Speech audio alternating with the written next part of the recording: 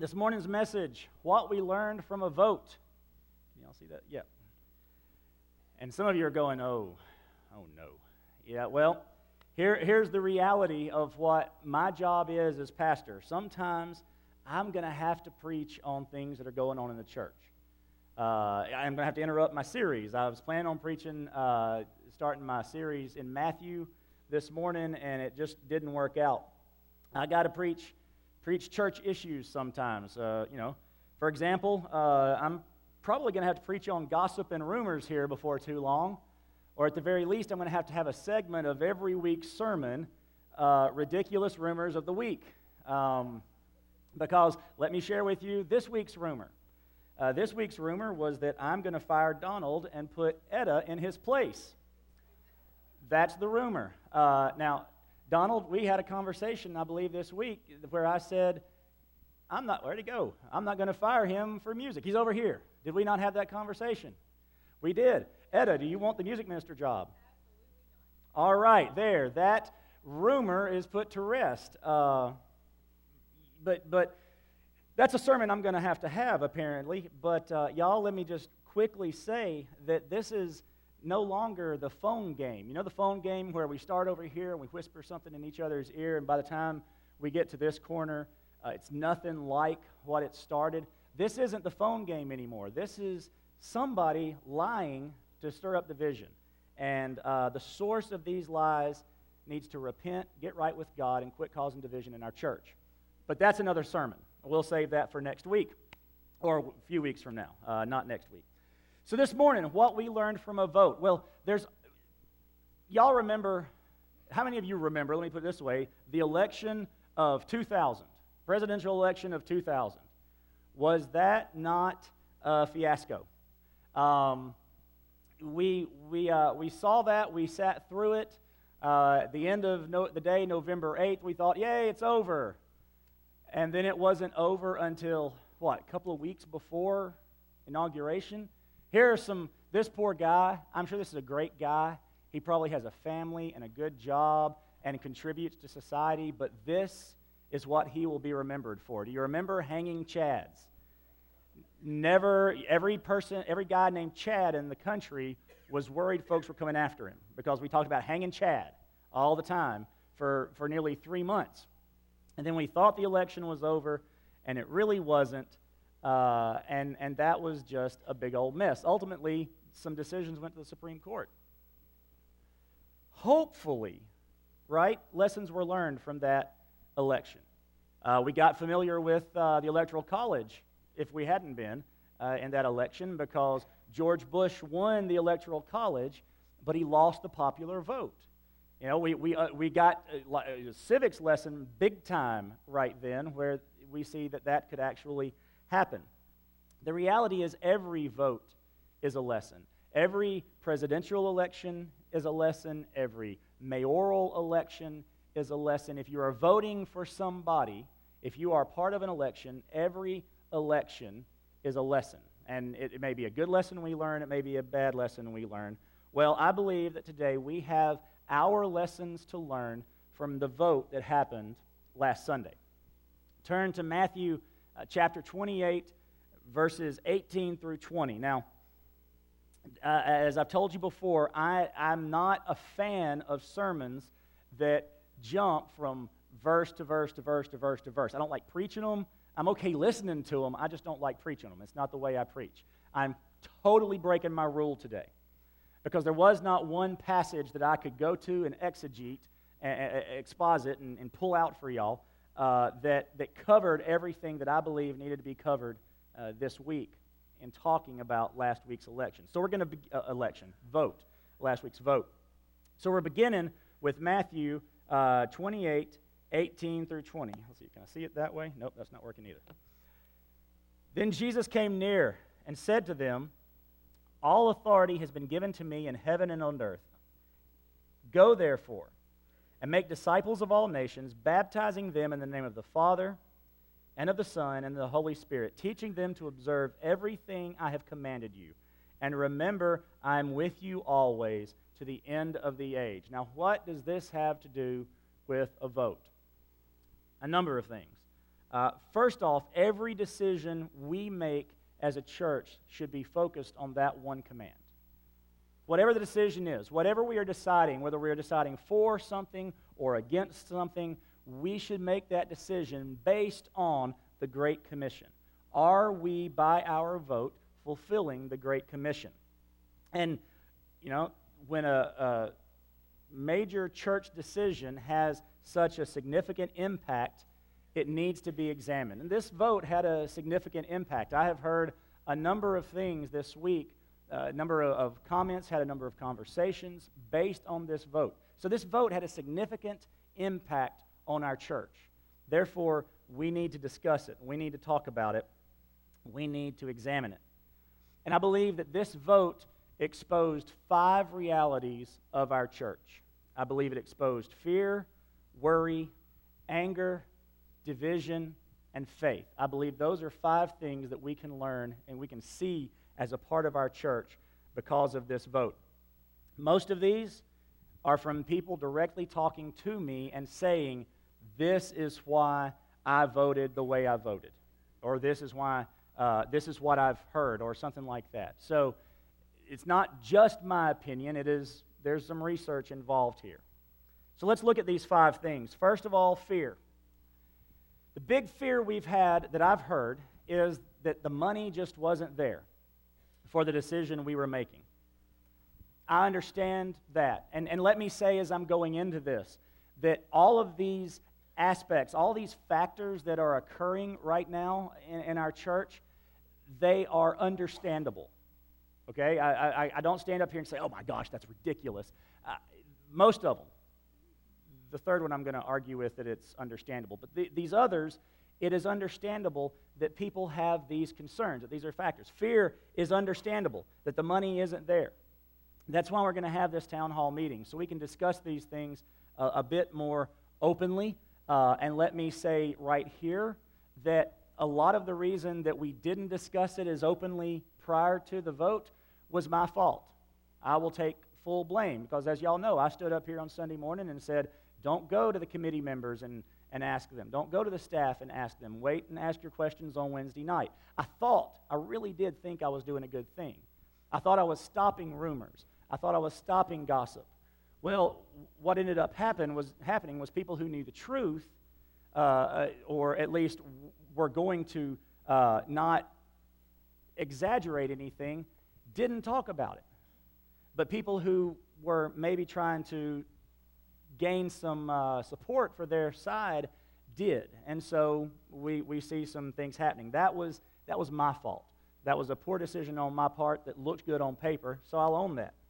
We should have talked about it more. Because we need to talk about the fear. We need to talk about the money. Philippians 4:29, and you can either write these verses down as you go. I don't suggest you try to flip there. They will almost all of them will be on the screen as we move through them. Philippians 4:19 says, and my God will supply all your needs according to his riches and glory in Christ. Well, that verse right there tells us that if we need something, God will provide it. If there is a financial need in our church, God will provide it. If there is a staff need in our church, God will provide it. If there's a membership need in our church, God will provide it. My God will supply all of your needs according to his riches and glory in Christ. But what we must do in order to claim this verse as a promise, which it is, to his church, which we are, we must keep our focus on God and his mission. I do not believe God will provide anything for us when it is outside of his will or his mission. Go back to those verses I read at first, Matthew 28:18 through 20. If we are not focused on that, if that is not our delimiting factor, then I don't believe God's going to supply our needs. Absolutely not. But I do believe if we have focused on him, we will get what we need. Funds are not a problem for God. That is not an issue.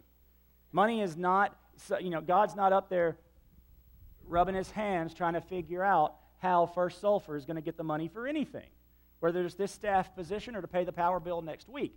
He's not concerned about it. We might be. God is not.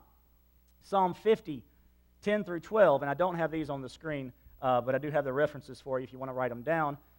God says, "For every animal of the forest is mine, the cattle on 1,000 hills. I know every bird of the mountains, and the creatures of the field are mine."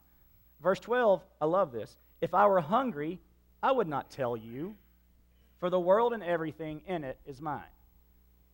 We don't have to concern ourselves with where will God get what he needs, and we don't have to concern ourselves with worrying about where God will get what we need, because God will supply all our needs.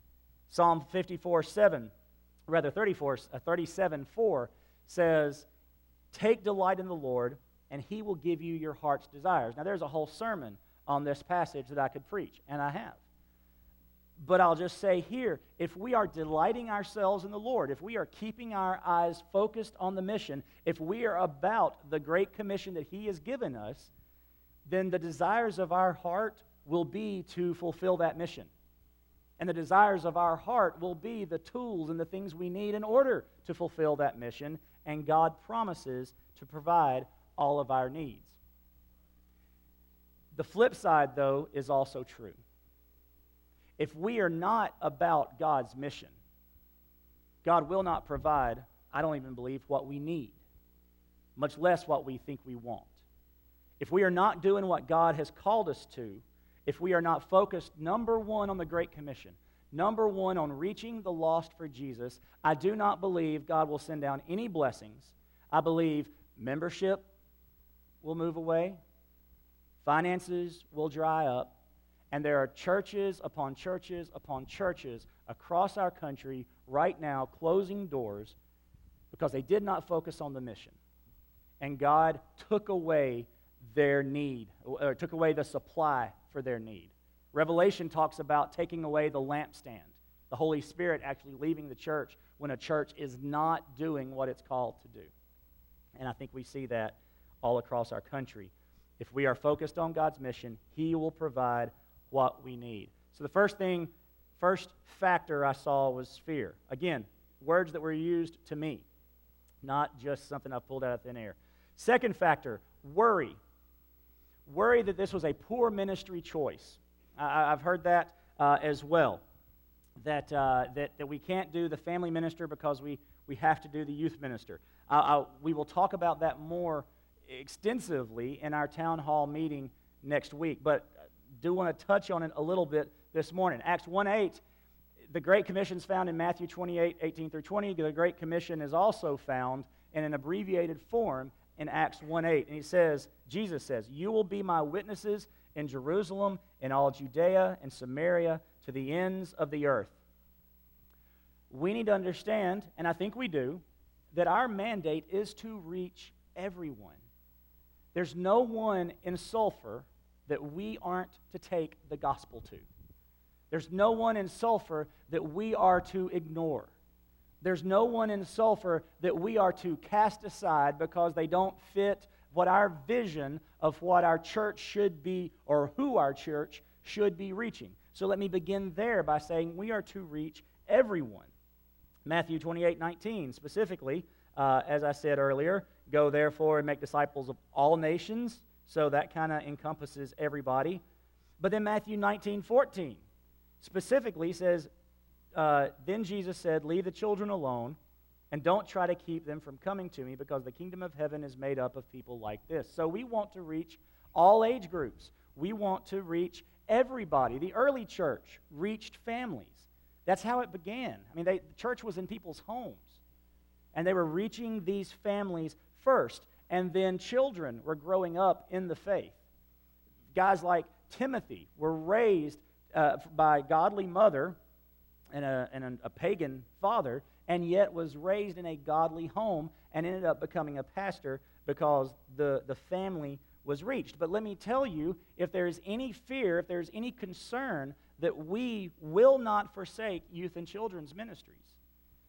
But we do want to have a firm, solid foundation of ministry, of opportunity, of evangelism, of gospel outreach, of discipleship across the board in our church. So that as we move up from preschool to children to youth to adult to median adult to senior adult to glory, we have taken you every step of the way and discipled you and grown you as a Christian. But we've got to do it across the board. We focus too much on one, we may lose the others, and we don't want to do that. So there's worry that this might not work. I understand that too. Y'all, I will make mistakes. I just admitted to a couple earlier. I will choose the wrong direction. I will choose the wrong vision. I will make decisions that some like and some don't. And y'all, that's just kind of the way it's going to be. But we are still all called to the Great Commission. And if that's what we're doing, I don't believe we have to concern ourselves as much with the details. Fear, worry. I also heard of anger. Some of the anger showed up just, we've known folks, I'm against it. Doesn't matter what it is, I'm against it. And that's not all the anger that showed up, but that was the best way I could think to express some of the things I've heard over the past week. Hebrews 12, 14 through 15 says, "Pursue peace with everyone and holiness." Peace and holiness. See how they go together? "Without it, no one will see the Lord. Make sure that no one falls short of the grace of God, and that no root of bitterness springs up, causing trouble, and by it defiling many." So if we're not pursuing peace, then we are defiling many in our church. Clearly, peace and holiness go together, and if we are not doing that, then we're causing trouble and defiling many. Bitterness springs up. Y'all, uncontrolled anger is harmful. Bitterness that has lasted years is a cancer in any church. And we can see it not just here, y'all. I really do wish that I was just talking to this church, that this is just a small issue that we have here, but it's not. It is church after church after church, where anger and bitterness from years past festers and burns and corrupts and putrefies what's around it. We cannot have that. Bitterness is the fastest way to division in a church. I believe that. Fear, we can overcome. Worry, we can overcome. Anger and bitterness, those are nearly impossible. Not impossible, because my God can do everything, but nearly impossible to overcome, because there is a willful decision on the part of the person who is angry and or bitter to let go of that. And many times we choose not to. And I don't know exactly where the anger comes from. I don't know exactly who it's directed at. Maybe you don't like me, so you voted no. I don't know. And that's possible. Maybe you don't like Tom, so you voted no. I don't know. And again, y'all, I'm just talking about this anger portion. Maybe that's what happened. I don't know. But I do know that anger and bitterness will rip a church apart. And we cannot have that. And that leads us to the fourth thing that I see, the fourth factor in our church, and that is division. Clearly, the church is divided on this issue. And these three factors that I've mentioned beforehand led to this fourth factor. We are divided because of fear and worry and anger. 1 Corinthians 1:10, "Now I urge you, brothers, in the name of our Lord Jesus Christ, that all of you agree in what you say, that there be no divisions among you, and that you be united with the same understanding and the same conviction." This is a high calling of a church. This is not something that just happens. Unity is not something that just occurs. We've got 225, 30, 40, whatever people. That means we have 225, 30, 40 different opinions. Even if two of y'all agree on something, chances are y'all don't agree the same way. The details might be a little different. So that is difficult for us to bring that together in unity. And the illustration I used in my call sermon of all of us pulling on a rope but pulling the same direction. Right now, that is not what's happening. Paul is clear that a church is never to be divided. That is never God's calling for the church. That is never God's will for a church, to be divided. If there are heretical ideas, if there is immorality occurring, if there is something like that, moral failures, sure, there should be an uprising. Let me tell you right now. If we overlook immorality, if we overlook heresy, then we do have a problem, and we need to confront that. And if the church divides because some people are for immorality or heresy and some people aren't, then that needs to take place. But these sorts of issues that we're discussing now, and what Paul was talking about, is not the time to divide.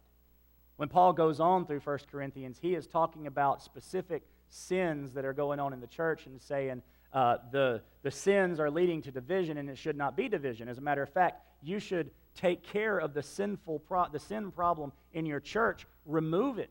Take it out. And set him aside for a while. Let Satan whoop up on him a little while, and then he will return in repentance. Read on in 1 Corinthians if you're not familiar with what I'm talking about. But a church is never to be divided. There will be legitimate disagreements. So I'm not talking about everybody is a yes man or woman. Excuse me. I'm not looking for yes men or women. I don't want my staff to say, come to me and everything I say, oh, that's a wonderful idea. We love that. That's not what I want. I want to hear true, honest critiques of it. And we should have that in the church. But once disagreements are discussed, then we move forward. And I know, and I've talked to some folks about this, and I think what I got was, well, kind of your decision. Let me say this. The vote last Wednesday, if you're wondering, we didn't have to have 51% for it to pass. I think there was some confusion on that. We had to have 80% for it to pass because we were calling a ministerial staff person. So it had to be 80% in order to pass. Historically, and I still don't know what my vote was when y'all voted me in to be your pastor. I don't know what those numbers were, and I think that's a good decision to make. So that if y'all only voted me in by 81%, I'm not coming in thinking, well, I got to win 19. I got to make 19% of the people like me, because chances are that's not going to work either. So it's good not to have that burden on a staff member that comes in. This is a different issue, I believe, though. One, we didn't have the staff member come in. Two, the staff member is actually still here, still on staff. We were offering a promotion, I guess, for lack of a better term here. So I think it is necessary that you know what the numbers were. 73% voted in favor of calling Tom as our minister to families. So there is a legitimate discussion to be had, but there is also a legitimate division to be addressed in our church. 27% said no, for whatever reason, whether it was fear or worry or anger or some combination of those three, or maybe an adjective I haven't thought of that you have. The decision was made, though, by a minority, and that's the way our policies set it up. And I have no problem with that policy. I'm not up here to speak against that policy at all. But what I am saying is that there is division that we need to overcome. That should have gotten more amen than it did. That's okay. Don't force it. That's why we're having the town hall meeting, to discuss these things and to see, okay, why is there a 73-27 split in our church? What can we do to reduce that number? I am not going to make people like me. Not that I'm not going to try, but I just may not win at that. For some people, I'm just not likable. He jokes too much. He doesn't wear a suit. Whatever the reason is, and I'm okay with that. But if we have worry in our church, which the Bible says we shouldn't worry, and if we have fear in our church, and God says perfect love casts out fear, then those are things we need to discuss. Those are the things that we need to talk about, disagree, discuss them, but then we move forward. And let me say this. When it comes to division in our church, habitual dividers are sinful. If we have people in our church that divide for the fun of it, that is a sin. Titus 3, 9 through 11 says, "But avoid foolish debates, genealogies, quarrels, and dispute about the law, for they are unprofitable and worthless." Verses 10 and 11 are the kickers. "Reject a divisive person after a first and second warning, knowing that such a person is perverted in sins, being self-condemned." Paul begins 1 Corinthians by saying, "Be united." He writes to the pastor Titus on the island of Crete and says, dividers are sinful. They need to, after a first and second warning, have nothing to do with them. Habitually dividing the church is a sin. And there are churches, again, across our country, who have people that just divide for the fun of it. They don't have legitimate reasons. They don't have legitimate concerns about finances. They don't have legitimate concerns about ministry direction. They just divide. And we may or may not have some of those in our midst as well. If we do, then that is a sin that needs to be taken care of. So that's the four negatives that I saw, four negative factors in learning from this vote. But there was a fifth factor, I believe. And I have also come to this conclusion by talking to others this week. Faith. Faith. God has control. Now, I don't want to super spiritualize those who voted yes and then condemn those that voted no. Okay? So that is not what I'm doing right now. I'm only talking about the factors that I've heard. But I believe many people voted by faith for this position. Folks, I'm not naive. I look at the budget probably more often than anybody here except maybe the stewardship committee. I know financially where we are. I know financially where we've been. I know decisions are going to have to be made possibly in the future about and are being made right now for next year's budget. Okay, what do we do if the money isn't there? I understand that. I am not naive. But I do commend those who voted to step out on faith and say, you know what, I don't see the money either.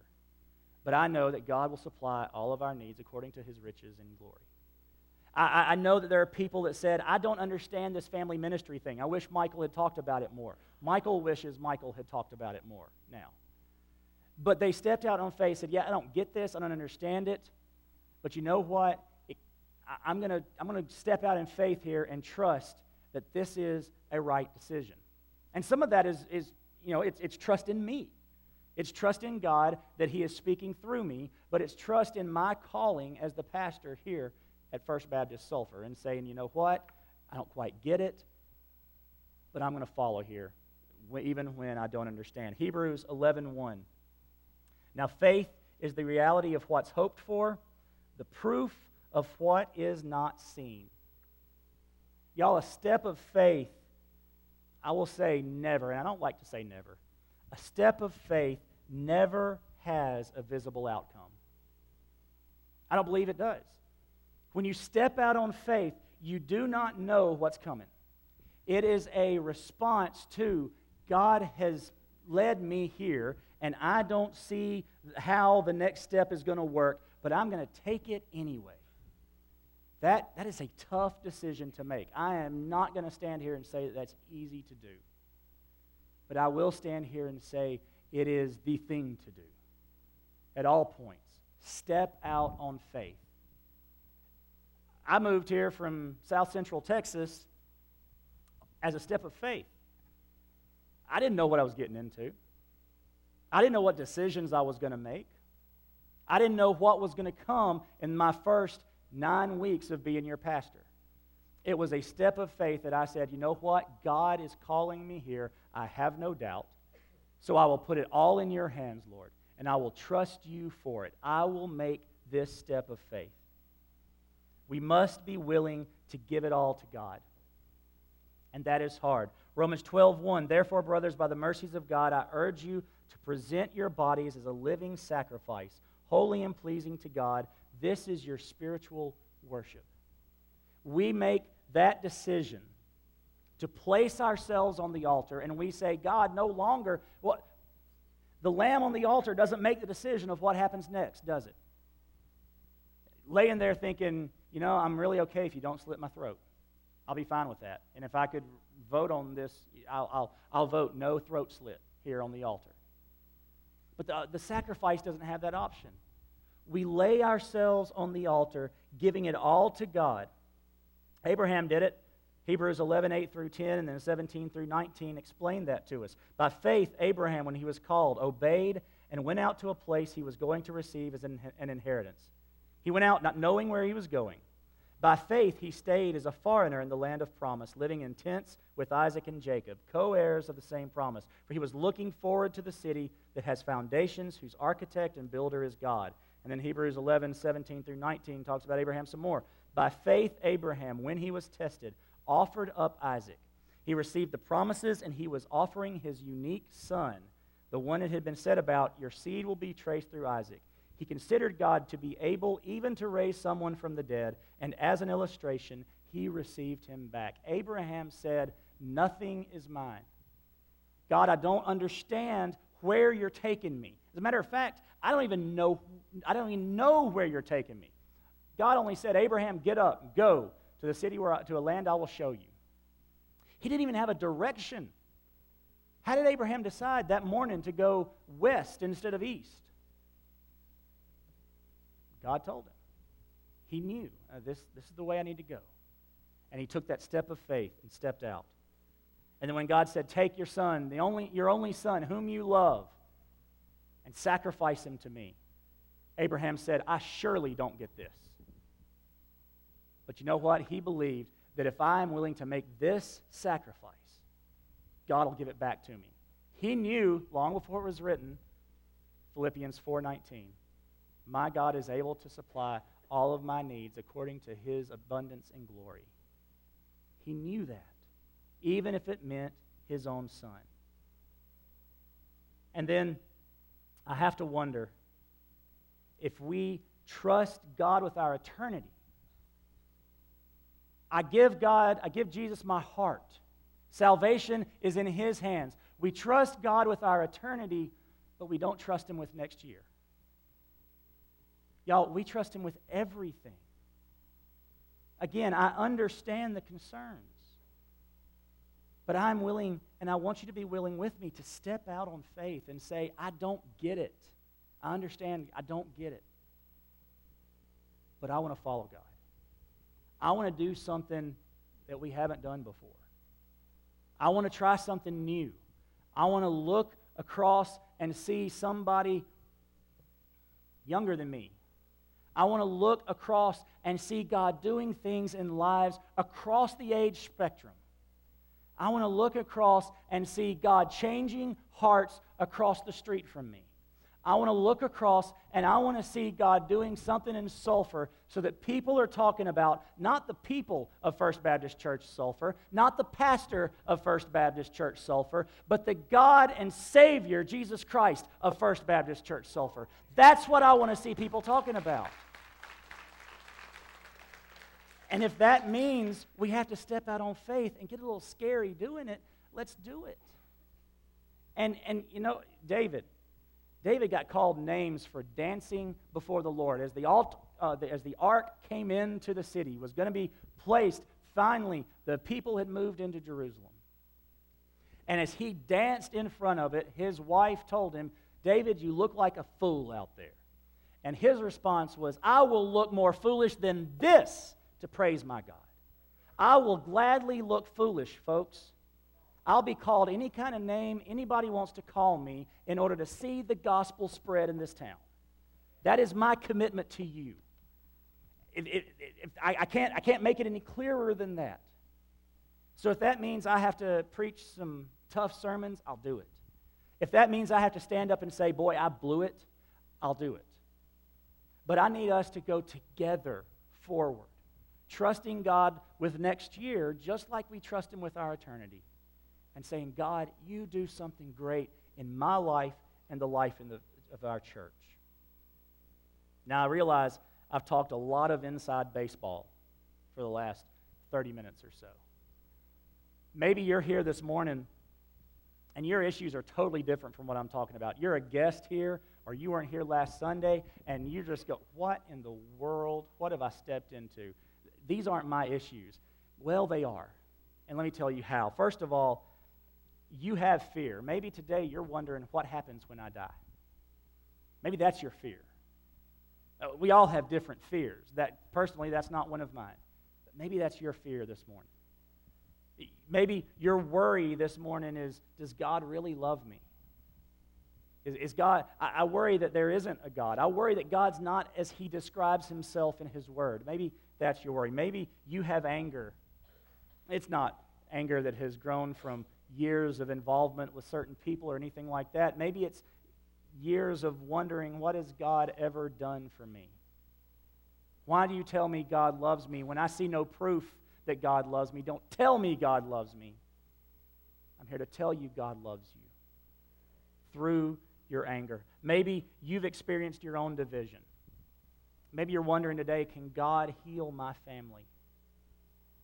Can God connect my mom and my dad again? Can I connect with my parents again? Can I connect with my children again? I live a family that's divided.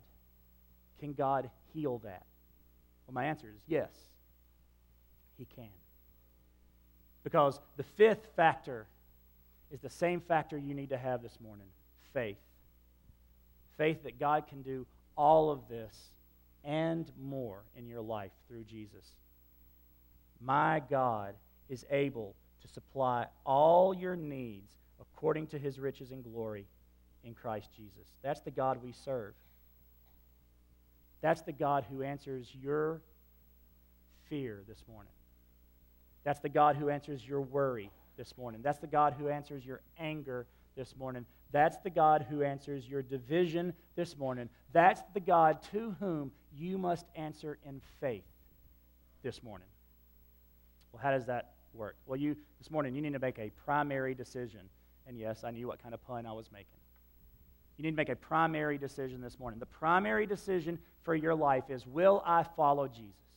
Will I have the faith that is required of me to place my trust in him for my salvation, for my fear, for my worry, for my anger, for my division? You need to do that this morning. And the way you do it, the way you make this decision is to come to him and say, God, I confess I'm a sinner.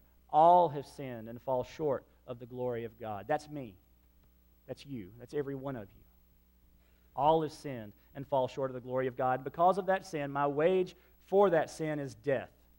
I deserve to die. I can do nothing about it myself, but God has provided a gift of eternal life in Christ Jesus the Lord. I'm a sinner. I can't do anything about it. God has provided a way out. He even did that while I was a sinner.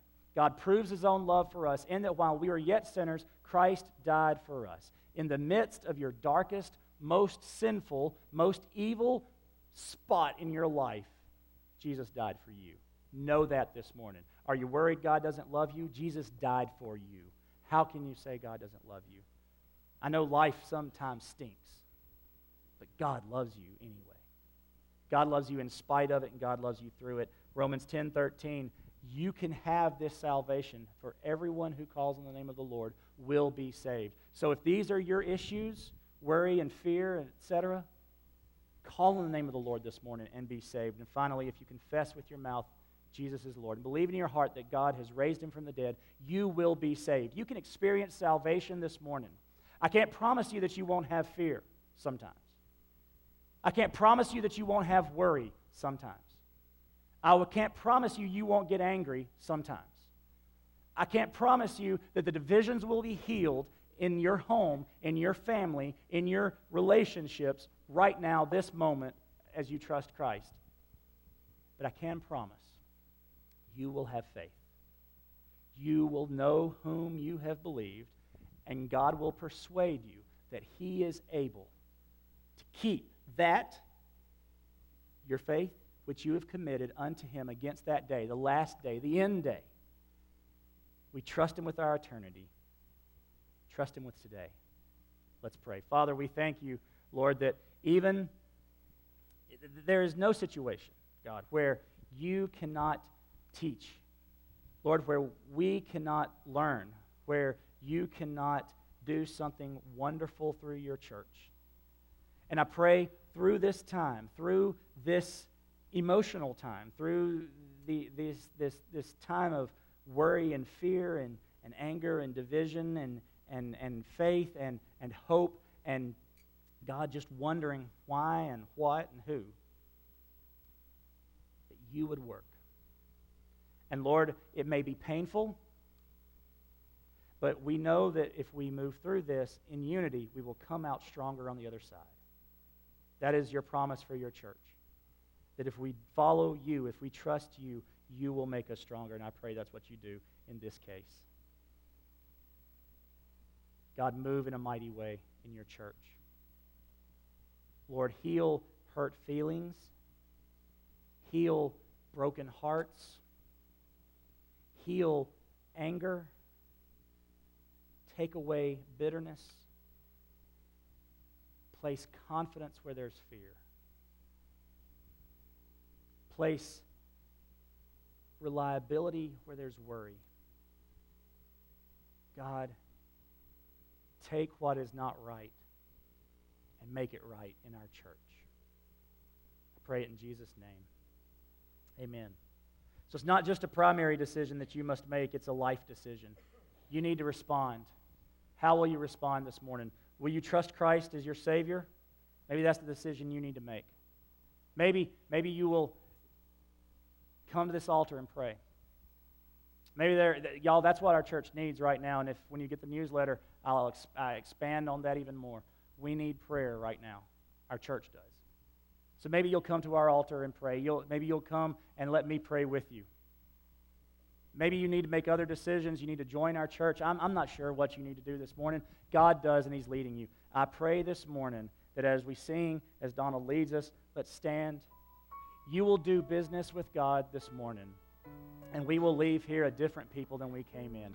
That is my prayer in love and in hope for the future of First Baptist Sulphur. Let's sing.